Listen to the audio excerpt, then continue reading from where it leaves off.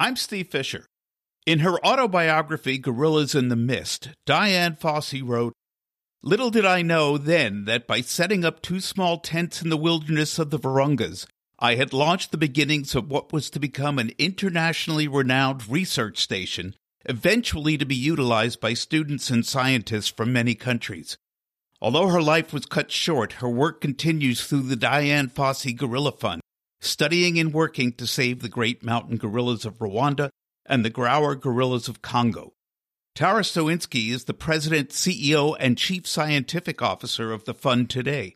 We definitely have been part of a wonderful, larger collaborative effort that has seen mountain gorillas in particular, which are the species or the subspecies that Dian Fossey started with. She thought they would be extinct before the year 2000, and instead they're the only great ape on the planet that is increasing in number. So they were actually downgraded from critically endangered to endangered just a few years ago. But there are just over 1,000 of them left on the planet. So it's a success story, but it's a very fragile success. So they are a conservation-dependent species for sure. Tara's with us to talk about the accomplishments and ongoing work of the fund to keep gorillas in our midst on Life Slices. Welcome to Life Slices, Tara Stowinski. I'm going to start with a question. Hopefully you don't need too much preparation to answer. Who is Tara Stowinski? Tara Stowinski is a primatologist by training, and I am now the president and CEO of the Dian Fossey Gorilla Fund and also the chief scientific officer for the Dian Fossey Gorilla Fund. Okay, then that brings up my next question. What is the Dian Fossey Gorilla Fund? Dian Fossey Gorilla Fund is the world's longest and largest running and largest organization that is dedicated entirely to the conservation of gorillas. So we were started by Dr. Dian Fossey herself back in 1967. So we're celebrating our 55th anniversary this year. And we work to protect gorillas in their habitats in Rwanda and the Democratic Republic of the Congo, and then also to support local communities in the regions where these animals live. So our motto is helping people, saving gorillas, and hopefully we'll get some time to talk about what that actually means during the podcast. That's on there. Now, what drew you personally to the study of gorillas? Great question. I, like Dian Fossey, when I was young, I wanted to be a veterinarian. That's the career path I thought I was going to choose. I was actually accepted to vet school, but took a year off to go do my master's in the UK. And when I finished that up, I got the opportunity to go to Africa. And I studied I supported a PhD student studying jackals. We were completely nocturnal. We never actually saw the jackals. They had radio collars on, so we would just listen to these beeps and follow them around in a field. And I just became transfixed with studying animal behavior. I loved it. So when I came back, I switched from medicine to animal behavior. And that's what got me on the path that I am. And I've now been working for the Dian Fossey Gorilla Fund. This is my 20th anniversary of working for the organization. And at that time, I'm guessing you've saved a lot of gorillas. Yes, we definitely have been part of a wonderful, larger collaborative effort that has seen mountain gorillas in particular, which are the species or the subspecies that Dian Fossey started with.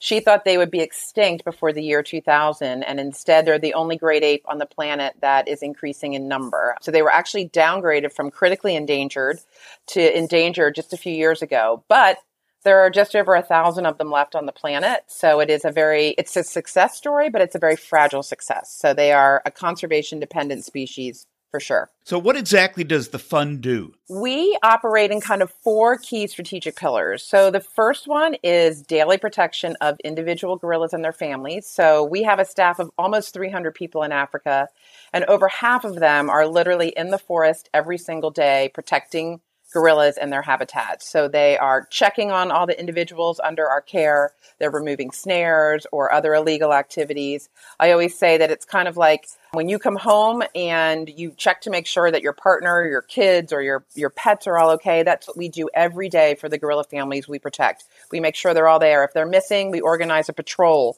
to see if they've been caught in a snare. If they're sick, we'll notify our colleagues, our veterinary colleagues, so they can come and check on them. So very intensive. We call it extreme conservation. A second pillar is science. That is originally why Dian Fossey went to study the mountain gorillas, to learn more about them. And we still conduct a lot of critical science. We learn more about the gorillas every day. People say after 55 years, don't you know everything there is to know? And we certainly don't. The gorillas are constantly surprising us. But we do a lot more than study gorillas. We study the whole ecosystem because gorillas live in an ecosystem. To know if the gorillas are going to be healthy in the long term, we have to know if the ecosystem is healthy. So we have a particular focus on important indicator species like birds, amphibians, certain plants, wetlands. So those are kind of we always say what we inherited from Diane, the protection and the science. The other side of what we do is really the people side of conservation. So we're very committed to training the next generation of conservationists, particularly African conservationists. So we work with a lot of universities in Rwanda and Congo to provide in-depth training to young early career scientists who are interested in pursuing careers in conservation and science. And then the last piece of what we do is helping communities. So a lot of the people that live near gorillas, unfortunately, are still working to meet their basic needs, primarily around food security and also livelihood. So we have extensive programs in these two particular areas, as well as working a lot with local schools, local primary and secondary schools, to kind of get kids out into nature and excited about conservation. That's amazing. How much time do you get to spend in Africa? Not enough. Never enough. I'm usually there for about 4 times a year. So I am very lucky. I get to be over there quite a bit, and I love it. It's really what feeds my soul, is being out with our team, interacting with the community members with whom we work, with our partners. So I thoroughly, thoroughly enjoy it. But a lot of my job is here now, a lot of it on the fundraising and administration side. So I'm kind of surprised. When I was doing research for our chat, I thought there were a lot more gorilla species than there actually are, but there's only 2 and 2 subsets. Is that correct? Yep, 2 species, each of which has 2 subspecies. So there's 4 types of gorillas in total. You're exactly right. Google works sometimes. It's great. How closely are gorillas related to humans? The estimates are that they share roughly about 98% of our DNA.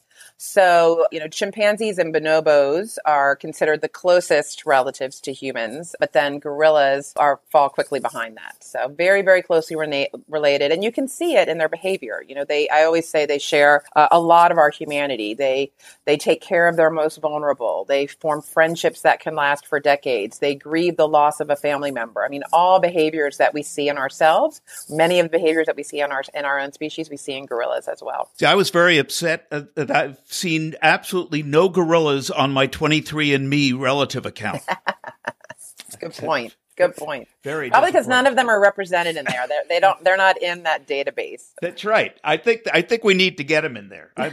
I'm sure there are some Jewish gorillas. I just know it. The people who actually work with gorillas, are they able to forge a relationship?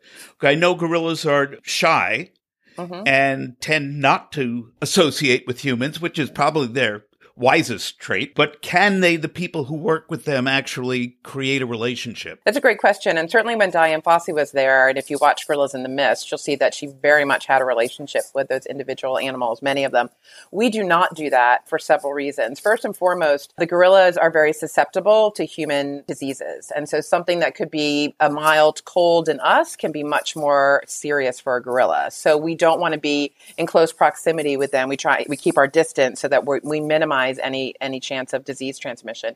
The other thing is, as scientists, we really want to know what gorilla behavior is. And if they're interacting with us, they're not doing what they would normally do. So we try and be as neutral as possible, but it is clear that the gorillas recognize and they know the people that are watching them. And for example, when I go to see the groups that we help protect, they know I'm not someone that's there every day, and they're very curious. You can see them looking at me and peering around vegetation, whereas they basically just ignore the individuals that they're used to seeing every day. But definitely we try and keep that distance relationship for the reasons that I mentioned. Does that change based on the age of the gorilla? I know I've seen videos online of scientists out in the wild with gorillas congregating around them and poking at their hair and stuff and trying to see what they're all about. But the older gorillas are standing back, and it's the kids who are... Definitely.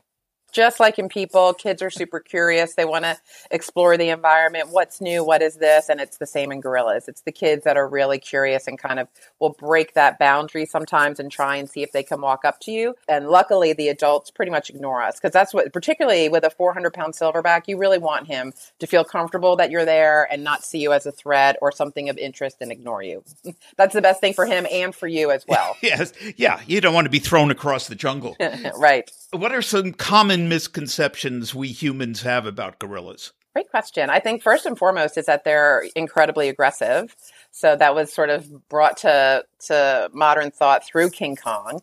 And I think it's one of Dian Fossey's real legacies as she got to know them as individuals and got a peek into their social life. They're really incredibly peaceful animals for the most part. I mean, they can be aggressive when they need to defend themselves, but we always say their nickname is Gentle Giant. So I think that's a big myth. The other one I hear a lot is that people think a silverback is a type of gorilla, like a subspecies of gorilla, when actually a silverback is simply an adult male gorilla. So all 4 of the types of gorillas have silverbacks. It's just a process of maturation. So whereas in humans at a certain age, human males, their shoulders will get broader, they'll get facial hair. For gorilla males, when they get to a certain age, one of the physical characteristics is they get that silver mantle of hair on their back. Are gorillas monogamistic? No, they are definitely not. They're definitely not. So males will breed with multiple females, and females, if they have the chance, will breed with multiple males. In some of the types of gorillas, it's a one male social structure. So there's only a single male in the group that she really has the option to breed with. Mountain gorillas are really unique in that they live in these more complex social groups with multiple males and multiple females. And under those situations, we will see that females will not just mate with the dominant male, but she might mate with 3, 4, 5, 6 males in the group, depending on how many there are. What are some surprising things about gorillas that you've learned over the years that most people don't know? I think one of them, it does relate to mating behavior. Before modern genetic techniques, we would know relatedness between individuals through their moms, obviously, because a gorilla infant is highly dependent on their mom and with their mom for the first 3 years of life. So you can recreate maternal lines, but paternal lines in these multi-male groups are much more difficult. And when we started doing the genetic data, we found that while the dominant male does sire the majority of the offspring, most of the time, it is certainly not exclusive. And so we've seen males as young as 9 years of age sire an offspring, which a male doesn't really even reach physical maturity from a size standpoint until they're 15.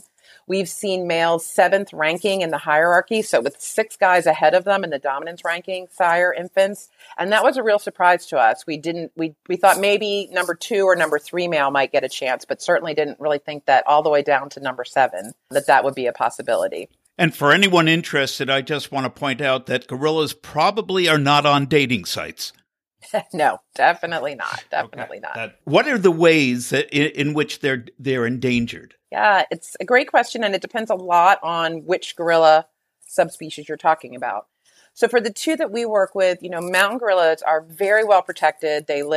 All of them live in national parks. There's no direct poaching anymore. So when Dian Fossey was there, people were poaching them a lot for body parts as trophies. So a hand as an ashtray or a head for a mantelpiece. That doesn't happen anymore. But there are snares that are set for other animals like antelope, and the gorillas, unfortunately, can get caught in them. But the biggest threat to the mountain gorillas is really their small habitat. They have very little habitat left, about 800 square kilometers total, and their small population size, just over 1,000 individuals. So it means that one natural disaster or one global pandemic could potentially really have a real negative consequence on the population. For the Growers gorillas, so that's the other subspecies that we work with, they are found only in the eastern part of the Democratic Republic of the Congo, so just over the border from where we work in Rwanda. Here, it's interesting, there's tons and tons of beautiful intact forest left. But unfortunately, hunting here is the biggest threat. And so the estimates are we've lost 60% of those gorillas, of Growers gorillas, in the last 20 to 25 years alone.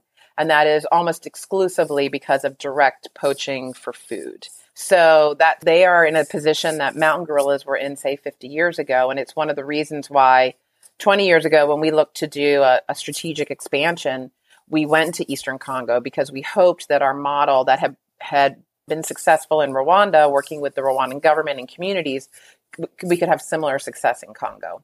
Now, did you say growler gorilla? Grauer. G, it's a capital G because it's named after someone. Capital Grauer apostrophe S. Growers. I thought it was growler gorilla, and they like beer. And they like beer, exactly. I'd hang out with them. We always say a great fundraiser would be a growlers for growers, but like after 2 sips of beer, no one would be able to say that. It doesn't matter if they can say it as long as they can still write a check. Yeah. Why? Is it so? Dian Fossey was predicting that they were going to go extinct, and it was a distinct possibility. Why is it so important to protect them? Why is it important to the ecosystem? Why is it important to the rest of the planet? Yeah, it's a great question. So I get asked this a lot. And, to me, I think there's sort of 3 things we can talk about. First and foremost is because they need protection. We are experiencing a 6th mass extinction on our planet. That's estimated that over 1 million species are at risk of extinction. And gorillas are among them. And again, unfortunately, they are actually at the top of the list with the 2 species. At the species level, they're considered critically endangered. So the next level up from that is extinct in the wild. So they definitely need it. But also we need them. Gorillas live in the rainforest of equatorial Africa. These are the 2nd largest, tropical rainforests left on the planet. They are the literal lungs of our planet, and they are one of the best natural defenses against climate change. It's estimated that a similar sized area of forest in the Congo to the Amazon holds 30% more carbon. So these trees in the Congo Basin they're taking in carbon dioxide, which is a greenhouse gas, and letting out oxygen. So they're really important for climate stability, climate change, weather stability, et cetera. And you can think of the gorillas and the other species that live there as the gardeners of these forests. So by their foraging patterns, by their sleeping patterns, they make nests every night where they're breaking branches and they're opening up clearings. Like they're helping to care for these forests that are ultimately important for our own protection. And they act as a great umbrella species. People might not get super excited about protecting some dragonfly in a forest in Congo, but they can really relate to protecting a gorilla. And I think that gets to the 3rd reason of why it's important to protect them, and that's because they share our humanity. They share 98% of our DNA, and they share our humanity. And so I feel like there's a real moral obligation for us to protect these incredibly complex, intelligent animals that have rich social lives that are a lot like our own. It's painful. It's painful to hear that, but you're doing important work. In what ways is gorilla tourism a good idea or a bad idea? Yeah, it's gorilla tourism, certainly for mountain gorillas, has played an incredibly critical role in conservation. And it's done extremely well by the government. It's managed by the governments of Rwanda, Congo, and Uganda. And it's very small scale tourism. So for example, each family can only be visited 1 time per day by a maximum of 8 visitors. And so it's a very low impact form of tourism, but it's played a critical role in helping to rebuild the economy in Rwanda, to contributing to conservation, not just of the park where the gorillas live, but the other 3 parks in the country. And in addition, 10% of the revenue from your fee to go see the gorillas is shared with the local communities for those sort of need projects that we referenced earlier, whether it be infrastructure, building schools or health clinics or forming livelihood cooperatives, et cetera. So I think it's played a critically important role. I don't know that the model that exists for mountain gorillas can be replicated everywhere because, some of these gorilla populations are in such remote areas with very little infrastructure.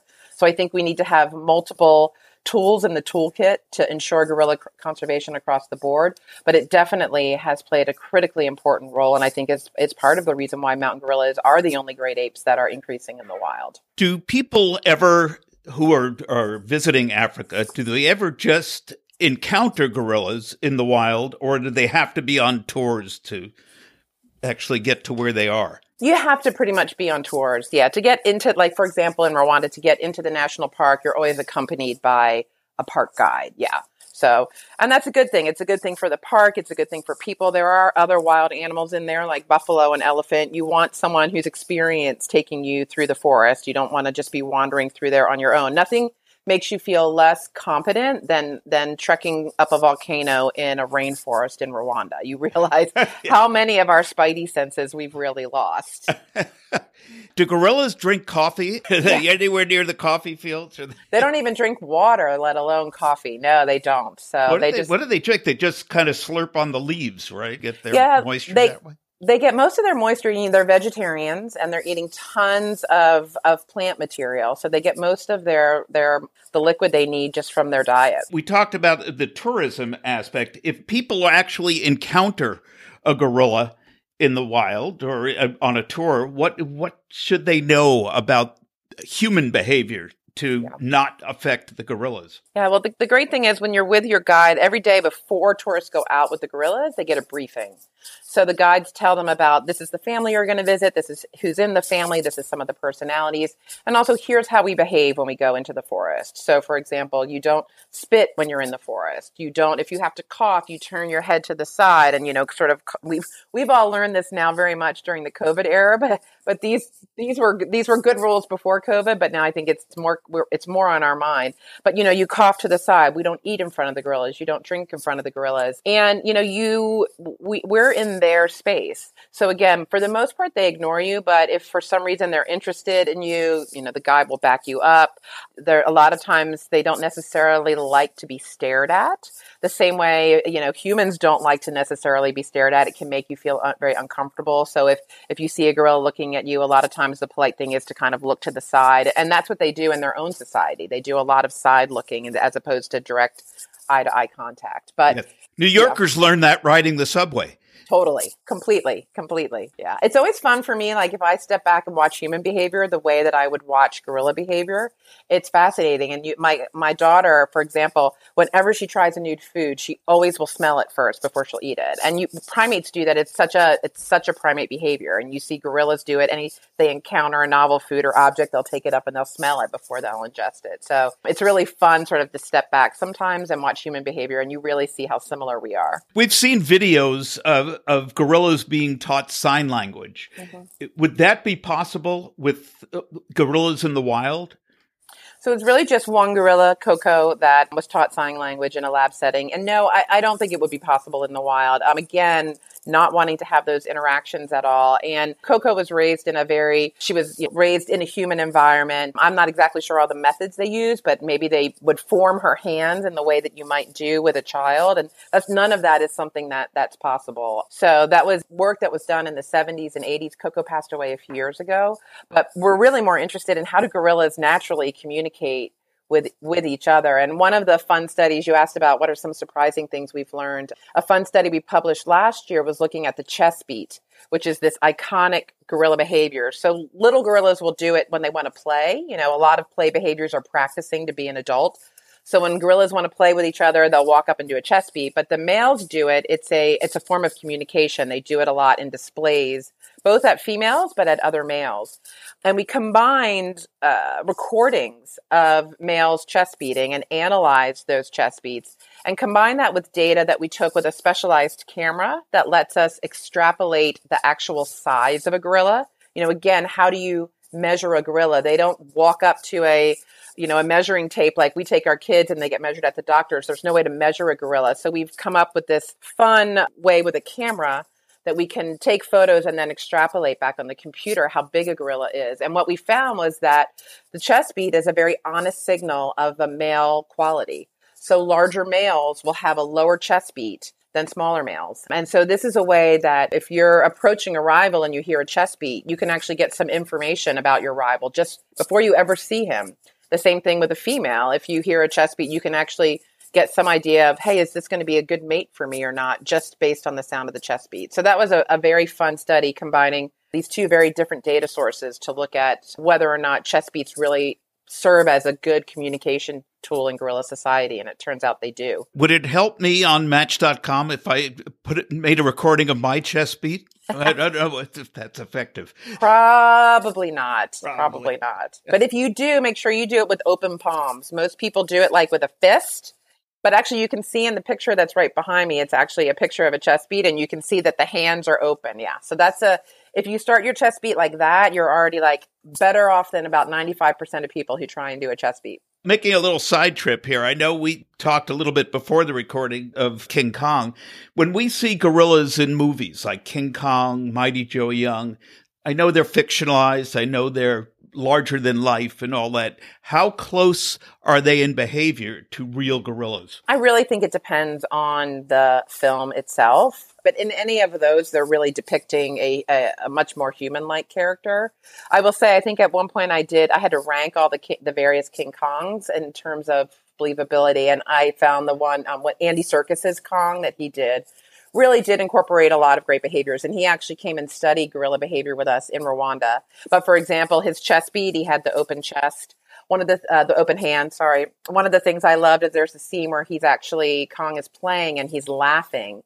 And I don't know that this is for sure true, but I can remember being in the forest with Andy one day, and these two brothers were just playing with each other and laughing away. And it's kind of a quiet vocalization, so you often don't hear it very well. Uh-huh. But in my mind, Kong laughing in that movie was a direct result of Andy Serkis seeing this behavior in the wild. That's awesome. I'm going to have to go back and revisit that movie. Yeah. See that. How do the behaviors of gorillas differ in the wild and in captivity? It's a great question. So the type of gorillas, of the 4 types of gorillas that are in the wild, only one is found in captivity.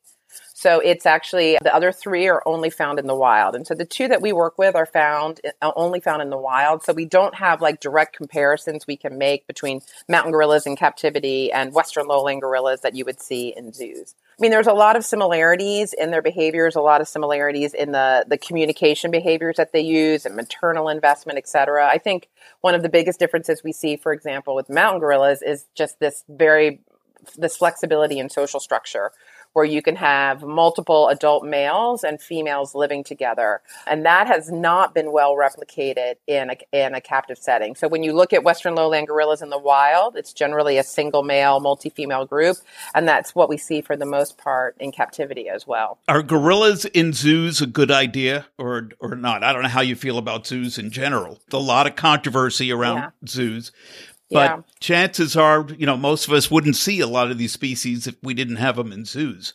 Exactly. And I think a lot of people don't realize that reputable zoos have not taken gorillas out of the wild since the 1970s. So the vast majority, if not almost all of the gorillas you will see in a zoo, they were actually born there. So they've lived there their entire lives. And I think that they can serve a really important ambassador role for their wild counterparts when they're kept in species, typical groups, when they're provided with lots of enrichment in their environment. So a lot of zoos focus on how do we make it more challenging for them to find their food like they would have to do in the wild. So hiding it, or they'll use tools to extract things like honey out of a hidden cavity in a tree in their environment. So I feel like that there's a really valuable role that those animals can play. And also many modern zoos now, conservation is part of their mission. So we actually have zoos that support us and are providing support from, their communities to help save gorillas in the wild. Why are there no mountain gorillas in zoos? I think it's just a sort of a historic legacy. Like the trade that came out of Africa was much more focused on Western Africa, so where Western lowland gorillas were found. There were a few mountain gorillas in captivity in the 60s, 70s. They never really formed a significantly large enough population, I think, to maintain itself over the long term. And also at the time, they're pretty strict foliivores, so they have very little fruit in their diet. Their diet's a bit different than that of the other gorillas, and I think it was harder at that point in time to keep them alive. I think now they could be kept alive in a captive setting, but no one would ever take a mountain gorilla out of the wild and put it in captivity. So it's a moot point. But we've learned a lot. I think there's been a lot that's learned about diets of animals in a captive setting to make them more replicate those that you would see in a wild counterpart. Is there anything that you would like to answer about yourself, gorillas, or the Dian Fossey Fund that I have not asked about?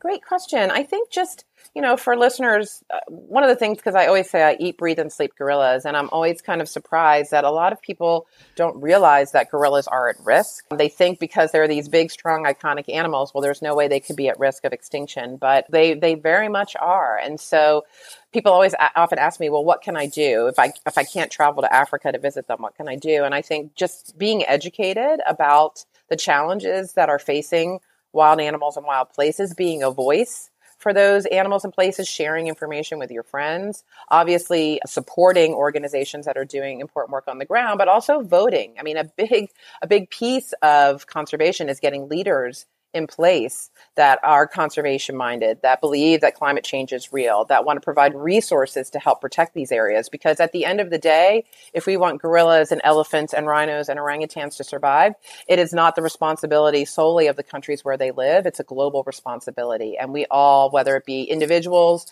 corporations, governments, need to be playing a role in that. So educate, inform, vote, and support if you can. Well, Tara, thank you so much for being a guest on Life Slices. We really appreciate it, and much continued success with the gorillas. And I hope to get over there someday. I do want to see them in person. I love gorillas. Yeah, it's life-changing. It really is. I'm with people who go see them. They cry. They recount it as one of their most amazing experiences. It really is. There's something so special, because when you sit down and you're 10, 20 feet away from a gorilla and they're looking at you and they're looking back at you, it is a kindred spirit. You know, you're seeing yourself reflected in their eyes and their curiosity. So, okay, I just got goosebumps from that. That's great. Thank you for having me. Our thanks to Tara Stawinski for her time, knowledge, and experience. If you would like to learn more about the Dian Fossey Gorilla Fund or to make a donation, go to gorillafund.org. One word, gorillafund.org. Remember, gorillas share 98% of our DNA, making them relatives. Surely you'd want to help save your relatives, even ones you may not be close to. If you enjoyed Life Slices, please subscribe wherever you get your favorite podcasts and like us on social media. Life Slices is produced by Beatnik Ravens Productions, all rights reserved.